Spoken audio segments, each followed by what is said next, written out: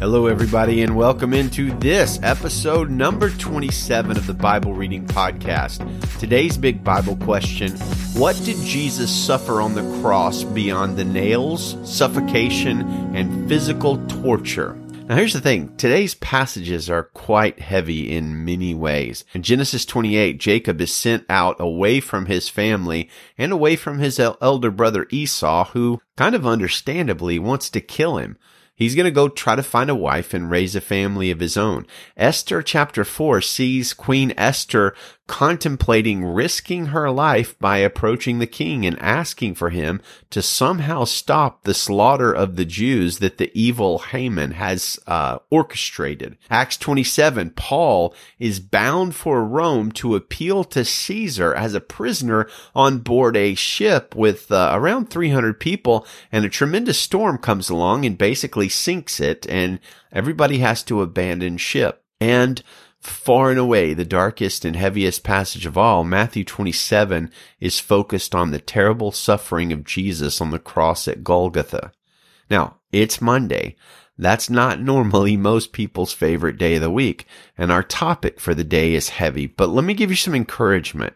Let me assure you, when we get to the place today when we more fully understand the depth of pain and the suffering of the resurrection, I think our final emotion is going to be relief.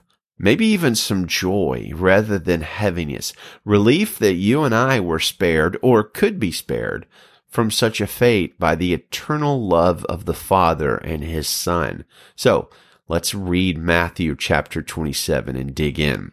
This is chapter 27 of Matthew from the Christian Standard Bible. When daybreak came, all the chief priests and the elders of the people plotted against Jesus to put him to death. After tying him up, they led him away and handed him over to Pilate, the governor. Then Judas, his betrayer, seeing that Jesus had been condemned, was full of remorse and returned the 30 pieces of silver to the chief priests and elders. "I have sinned by betraying innocent blood," he said. "What's that to us?" they said. "See to it yourself." So he threw the silver into the temple and departed. Then he went and hanged himself. The chief priest took the silver and said, "It's not permitted to put it into the temple treasury since it's blood money." They conferred together and bought the potter's field with it as a burial place for foreigners. Therefore, that field has been called Blood Field to this day. Then what was spoken through the prophet Jeremiah was fulfilled. They took the 30 pieces of silver, the price of him whose price was set by the Israelites, and they gave them for the potter's field, as the Lord directed me. Now Jesus stood before the governor. "Are you the king of the Jews?" the governor asked him. Jesus answered, "You say so." While he was being accused by the chief priests and elders, he didn't answer. Then Pilate said to him, "Don't you hear how much they are testifying against you?" But he didn't answer him on even one charge, so that the governor was quite amazed. At the festival, the governor's custom was to release to the crowd a prisoner they wanted.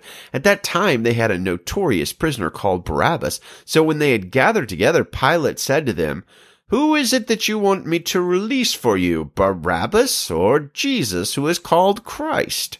For he knew it was because of envy that they had handed him over. While he was sitting on the judge's bench, his wife sent word to him, "Have nothing to do with that righteous man, for today I've suffered terribly in a dream because of him." The chief priests and the elders, however, persuaded the crowds to ask for Barabbas and to execute Jesus. The governor asked them, "Which of the two do you want me to release for you?" "Barabbas," they answered. Pilate asked them, "What should I do then with Jesus, who is called Christ?" They all answered, "Crucify him." Then he said, "Why? He's done no wrong." But they kept shouting all the more, "Crucify him." When Pilate saw that he was getting nowhere, but that a riot was starting instead, he took some water, washed his hands in front of the crowd, and said, "I am innocent of this man's blood. See to it yourselves." All the people answered, "His blood be on us and on our children."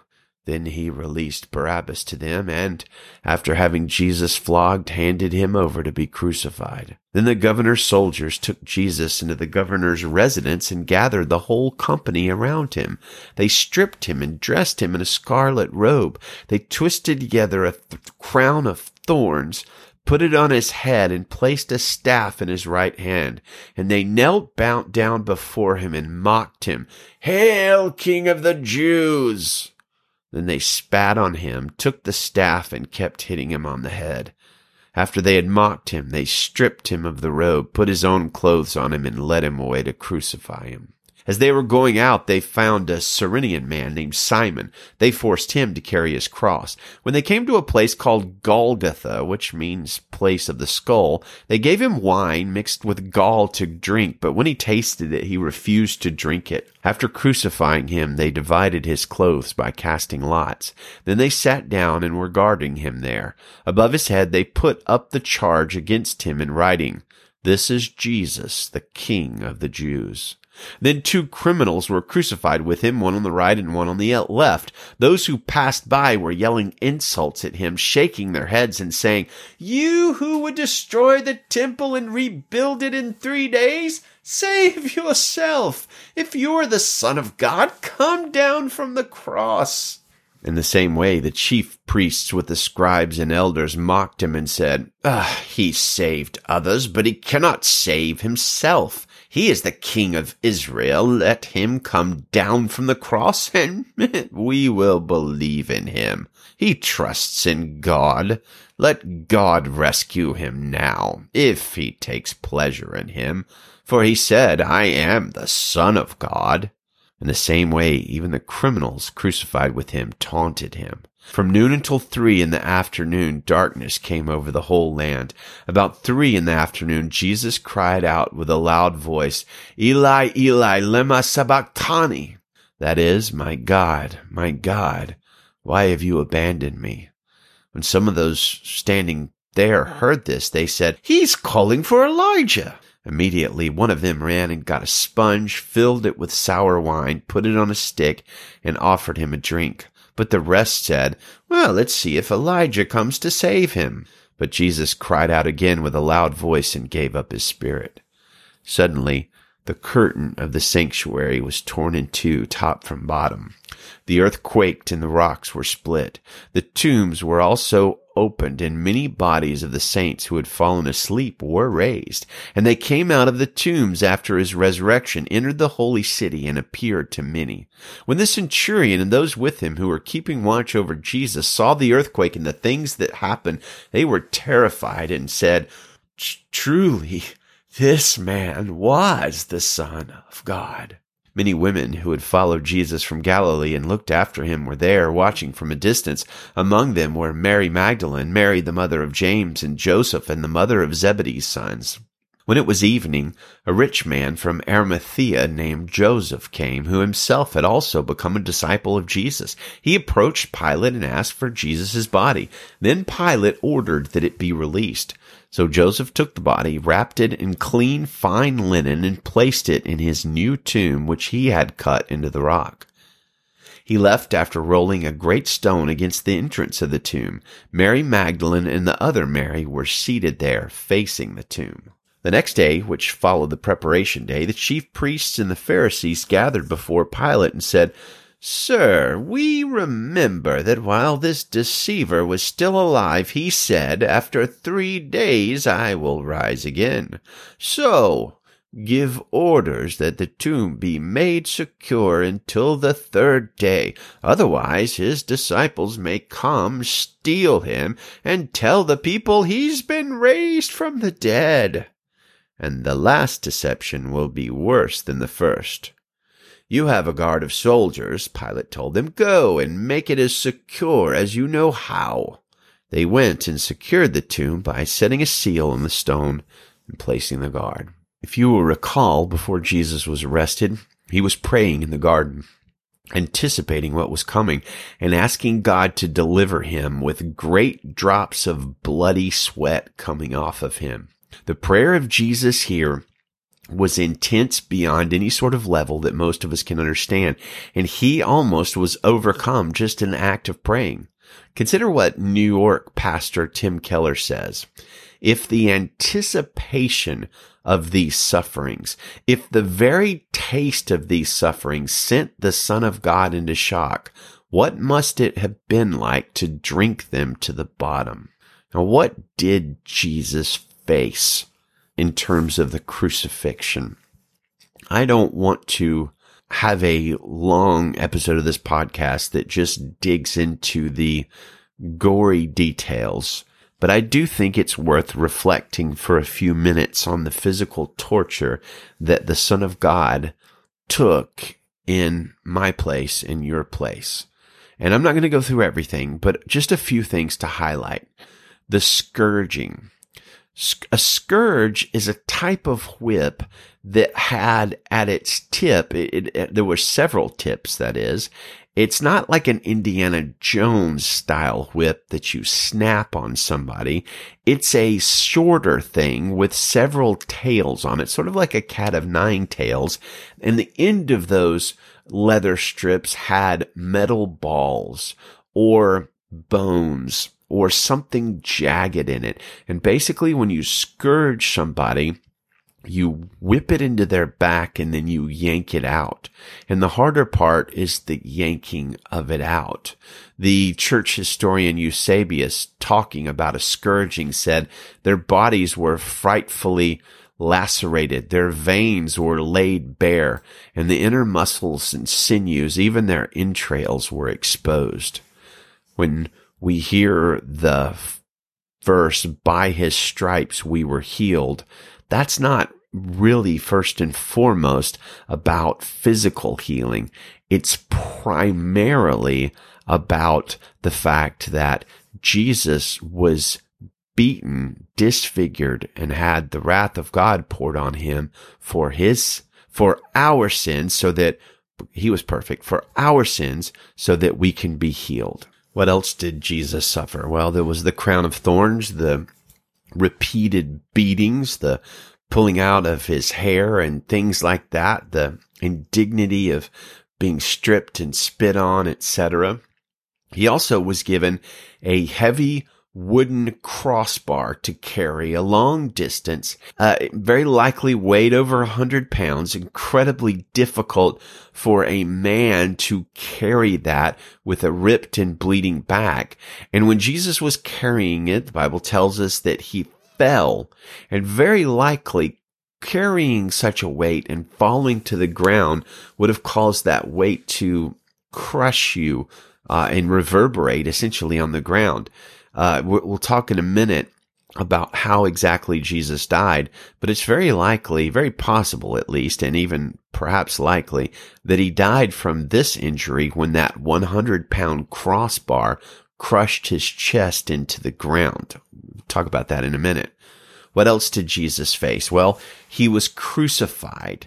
Now that means stretched out and attached to a wooden pole or a wooden pole with a crossbar on it. And we get our word excruciating from there.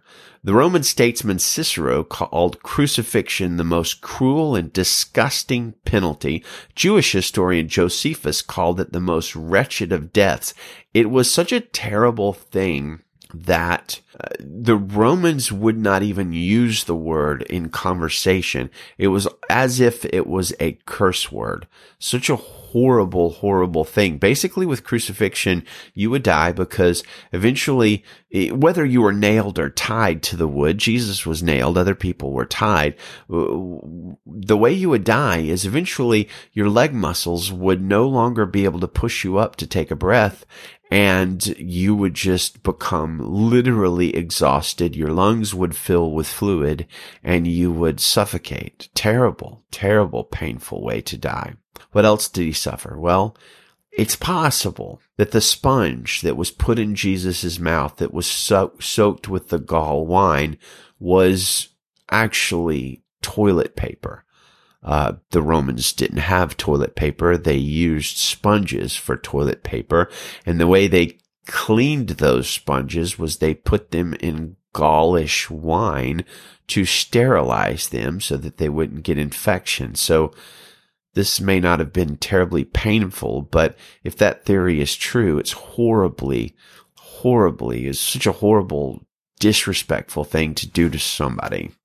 Finally, Jesus was speared in the side. If you were to come in my office right now where I'm recording this podcast, and you were to pierce me in the side with a spear, blood would come out.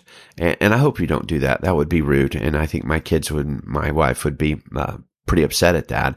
But when Jesus was pierced, we're told that blood and water came out, which is a really interesting thing because I don't think they had the medical knowledge at the time to understand what exactly was going on here.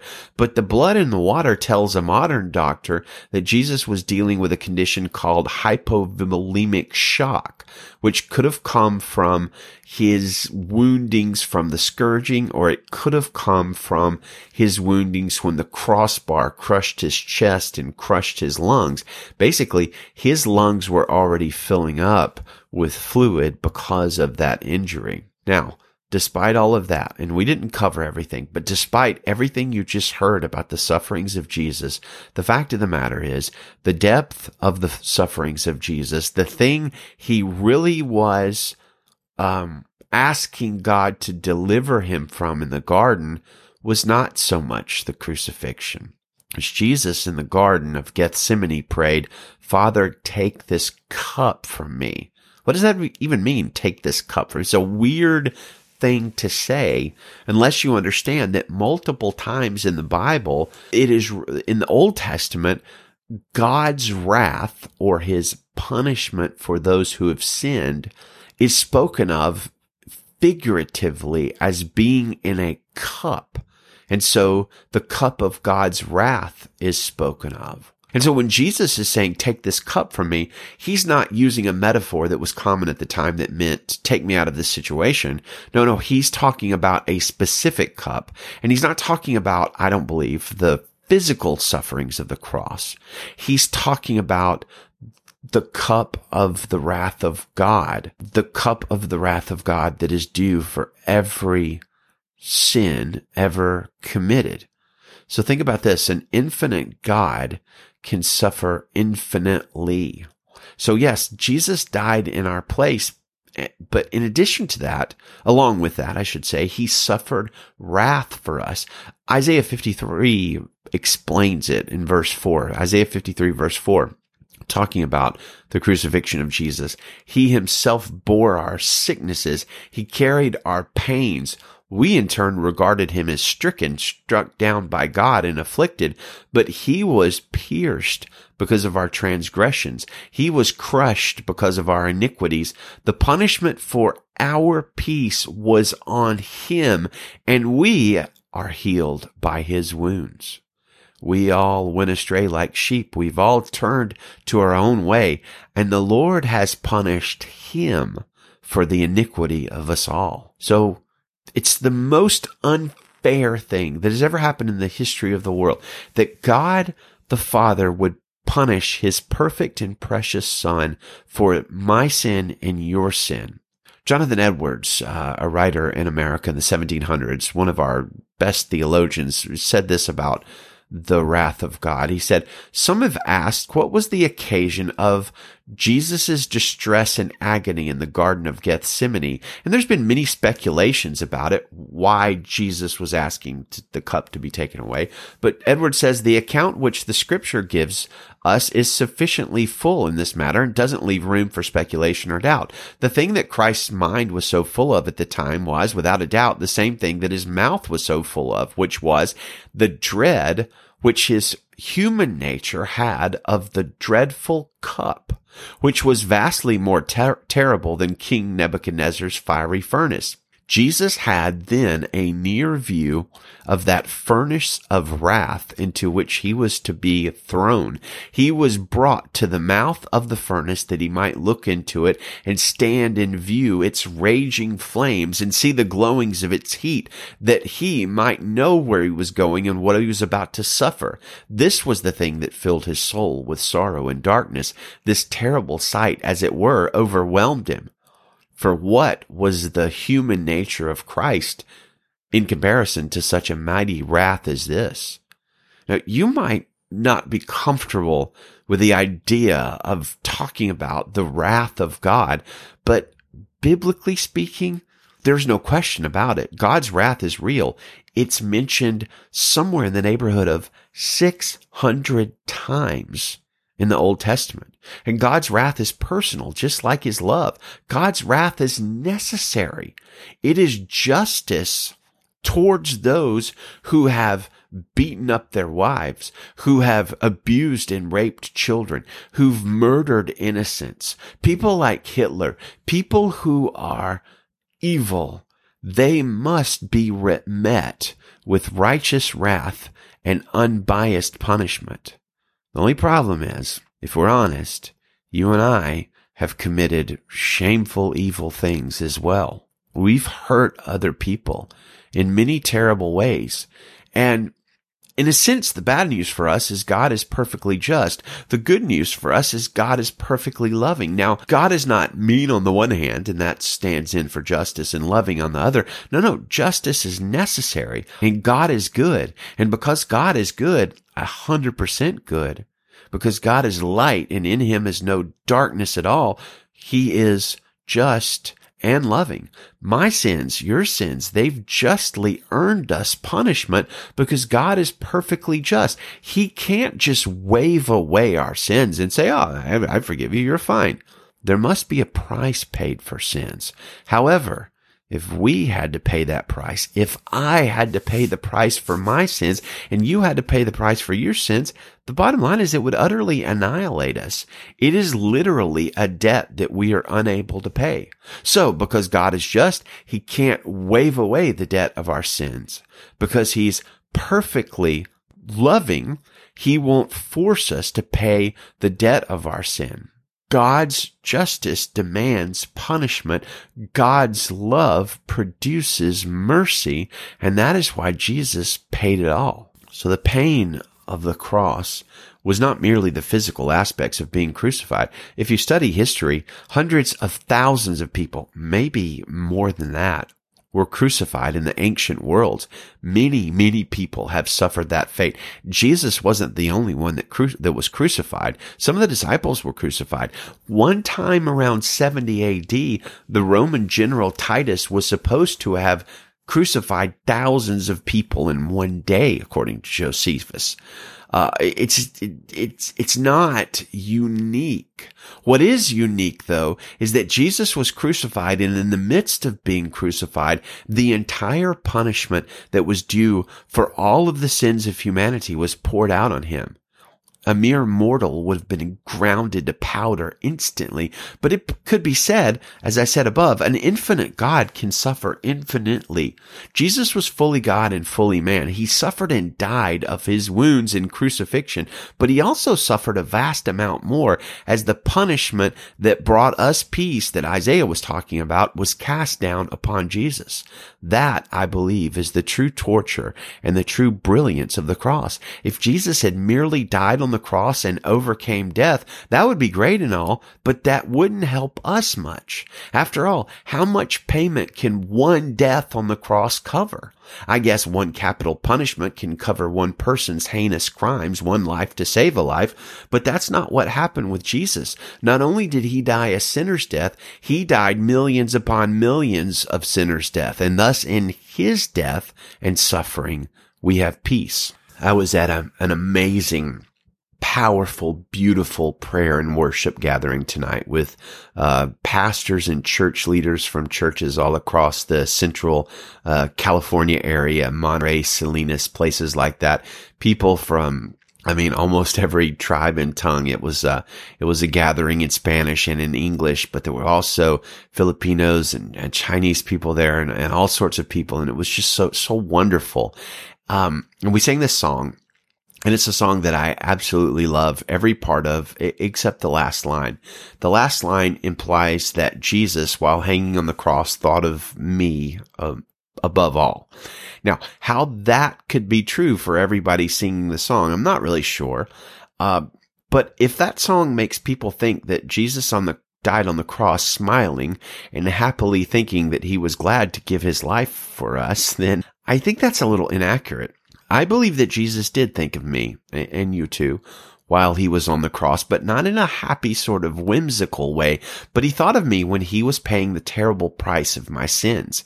His thoughts of me were likely at that time agonizing, and yet he endured, and he paid the price, and he overcame death, and offers all who believe in him eternal life. And that is far better to me than the silly thought that Jesus was suffering to the highest extent possible for a being to suffer while on the cross, and while doing so, was happily thinking about me with a silly grin on his face. But that said, I rejoice at the crucifixion in a weird sort of way. Honestly, we should weep for the price that it cost our Savior to redeem us, but those tears should be tears of joy and gratitude, not the bitter tears of somebody facing a terrible punishment. The resurrection and crucifixion stand at the literal center, the crux of Christianity. Without the crucifixion, you and I are lost in our sins and still owe the righteous price that 100% just God demands. Without the resurrection, there's no hope for a future life enjoying the paradise that the crucifixion bought for us. We're here one day and gone the next. Life is short. But because of the crucifixion, all those who look to Jesus in wholehearted faith, believing that he died in our place and following him, you will be saved from the punishment due our wrongdoing and sins. But not only that, because of the crucifixion, because of Jesus paying the price for our sins, we can be viewed by God the Father as fully righteous, as having the righteousness of Jesus, because his perfection has atoned for and covered our wrongs. And man, there's something just beautiful and exciting and joy producing in that. So I think we should contemplate the crucifixion of Jesus with a heavy heart. But man, that heaviness is just absolutely overcome by the joy that comes washing down right after that, because he spared us from such a terrible fate, and he went through that fate for us. And if you're a Christian who has wholeheartedly followed Jesus in faith, then I just urge you to rejoice. But if you're not, you're still learning about Jesus, you're still on the fence, or you've never given your life to him in faith, believing and followed him, I would say what he has done for you is beyond all understanding. And the thing about Christianity is you don't do anything to earn that. You don't have to do anything to be saved. It is what he has done for you. So simply believe, have faith in Jesus and in his sacrifice that it was for you, and follow him, and you will have eternal life. 1 Corinthians 1:12-25. Let's just read verse 23. Paul says, "We preach Christ crucified." And that, my friends, is our message. And that was the topic today. Christ crucified. A stumbling block to the Jews and foolishness to the Gentiles, but to those who are called, both Jews and Greeks, Christ is God's power and God's wisdom, because what he did on the cross is the most magnificent thing that has ever happened in his history. And now we get to Genesis chapter 28. Verse 1. So Isaac summoned Jacob, blessed him, and commanded him, "Do not marry a Canaanite girl. Go at once to Paddan Aram, to the house of Bethuel, your mother's father. Marry one of the daughters of Laban, your mother's brother. May God Almighty bless you and make you fruitful and multiply you so that you become an assembly of peoples. May God give you and your offspring the blessing of Abraham so that you may possess the land where you live as a foreigner, the land God gave to Abraham." So Isaac sent Jacob to Paddan Aram, to Laban son of Bethuel the Aramean, the brother of Rebekah, the mother of Jacob and Esau. Esau noticed that Isaac blessed Jacob and sent him to Paddan Aram to get a wife there. When he blessed him, Isaac commanded Jacob, "Do not marry a Canaanite girl." And Jacob listened to his father and mother and went to Paddan Aram. Esau realized that his father Isaac disapproved of the Canaanite women, so Esau went to Ishmael and married, in addition to his other wives, Mahalath, daughter of Ishmael, Abraham's son. She was the sister of Nebaioth. Jacob left Beersheba and went toward Haran. He reached a certain place and spent the night there because the sun had set. He took one of the stones from the place, put it there at his head, and lay down in that place, and he dreamed.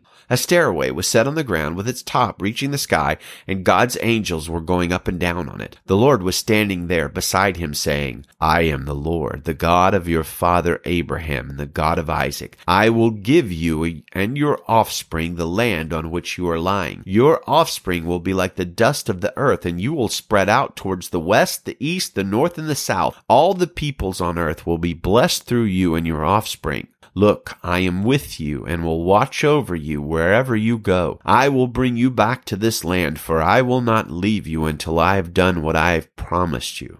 When Jacob awoke from his sleep, he said, "Surely the Lord is in this place, and I did not know it."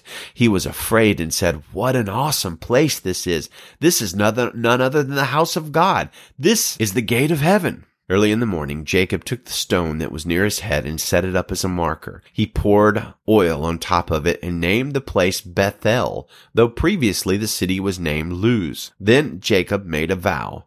"If God will be with me and watch over me during this journey I'm making, if he provides me with food to eat and clothing to wear, and if I return safely to my father's family, then the Lord will be my God.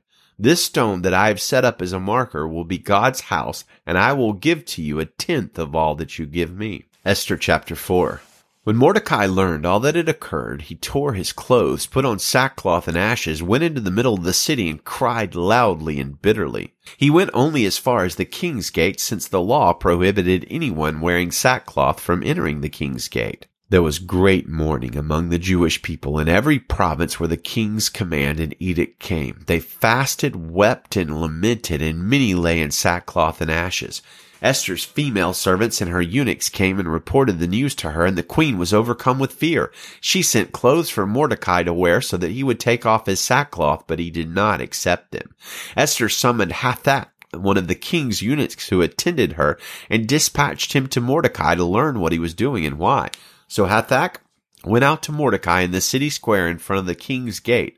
Mordecai told him everything that had happened, as well as the exact amount of money Haman had promised to pay the royal treasury for the slaughter of the Jews. Mordecai also gave him a copy of the written decree issued in Susa ordering their destruction, so that Hathach might show it to Esther, explain it to her, and command her to approach the king, implore his favor, and plead with him personally for her people. Hathach came and repeated Mordecai's response to Esther. Esther spoke to Hathach and commanded him to tell Mordecai, "All the royal officials and the people of the royal provinces know that one law applies to every man or woman who approaches the king in the inner courtyard and who has not been summoned, the death penalty, unless the king extends the gold scepter, allowing that person to live. I have not been summoned to appear before the king for the last 30 days. Esther's response was reported to Mordecai. Mordecai told the messenger to reply to Esther, "Don't think that you will escape the fate of all the Jews because you are in the king's palace. If you keep silent at this time, relief and deliverance will come to the Jewish people from another place, but you and your father's family will be destroyed. Who knows? Perhaps you have come to your royal position for such a time as this." Esther sent this reply to Mordecai, "Go and assemble all the Jews who can be found in Susa and fast for me. Don't eat or drink for 3 days, night or day. I and my female servants will also fast in the same way. After that, I will go to the king, even if it is against the law. If I perish, I perish." So Mordecai went and did everything Esther had commanded him. Acts 27, verse 1. When it was decided that we were to sail to Italy, they handed over Paul and some other prisoners to a centurion named Julius of the imperial regiment. When we had boarded a ship of Adramyttium, we put to sea, intending to sail to ports along the coast of Asia. Aristarchus, a Macedonian of Thessalonica, was with us. The next day we put in at Sidon, and Julius treated Paul kindly and allowed him to go to his friends to receive their care. When he had put out to sea from there, we sailed along the northern coast of Cyprus because the winds were against us. After sailing through the open sea of Cilicia and Pamphylia, we reached Myra and Lycia. There the centurion found an Alexandrian ship sailing for Italy and put us on board. Sailing slowly for many days, with difficulty we arrived off of Cnidus. Since the wind did not allow us to approach it, we sailed along the south side of Crete off of Salmone. With still more difficulty, we sailed along the coast and came to a place called Fair Havens near the city of Lasea. By now, much time had passed and the voyage was already dangerous. Since the Day of Atonement was already over, Paul gave his advice and told them, "Men, I can see that this voyage is headed towards disaster and heavy loss, not only of the cargo and the ship, but also of our lives." But the centurion paid attention to the captain and the owner of the ship rather than to what Paul said. Since the harbor was unsuitable to winter in, the majority decided to set sail from there, hoping somehow to reach Phoenix, a harbor on Crete facing the southwest and northwest, and to winter there. When a gentle south wind sprang up, they thought they had achieved their purpose. They weighed anchor and sailed along the shore of Crete, but before long a fierce wind called the northeaster rushed down from the island. Since the ship was caught and unable to head into the wind, we gave way to it and were driven along. After running under the shelter of a little island called Cauda, we were barely able to get control of the skiff. After hoisting it up, they used ropes and tackle and girded the ship, fearing they would run aground on Syrtis. They lowered the drift anchor, and in this way they were driven along.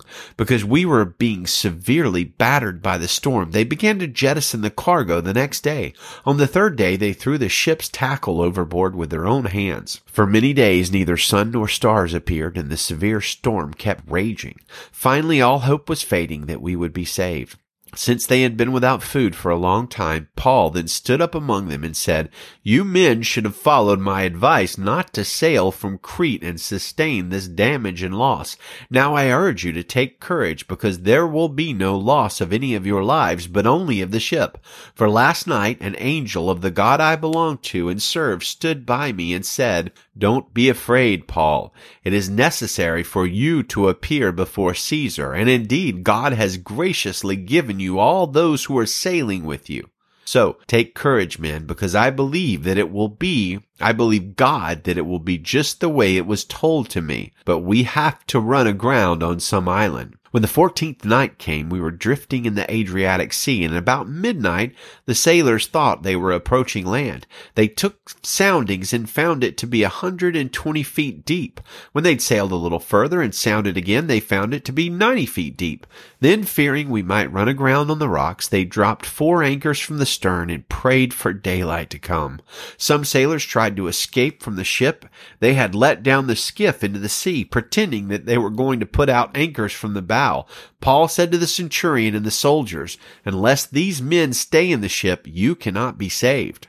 Then the soldiers cut the ropes holding the skiff and let it drift away. When it was about daylight, Paul urged them all to take food, saying, 'Today is the 14th day that you have been waiting and going without food, having eaten nothing. So I urge you to take some food, for this is for your survival, since none of you will lose a hair from your head.' After he said these things and had taken some bread, he gave thanks to God in the presence of all of them.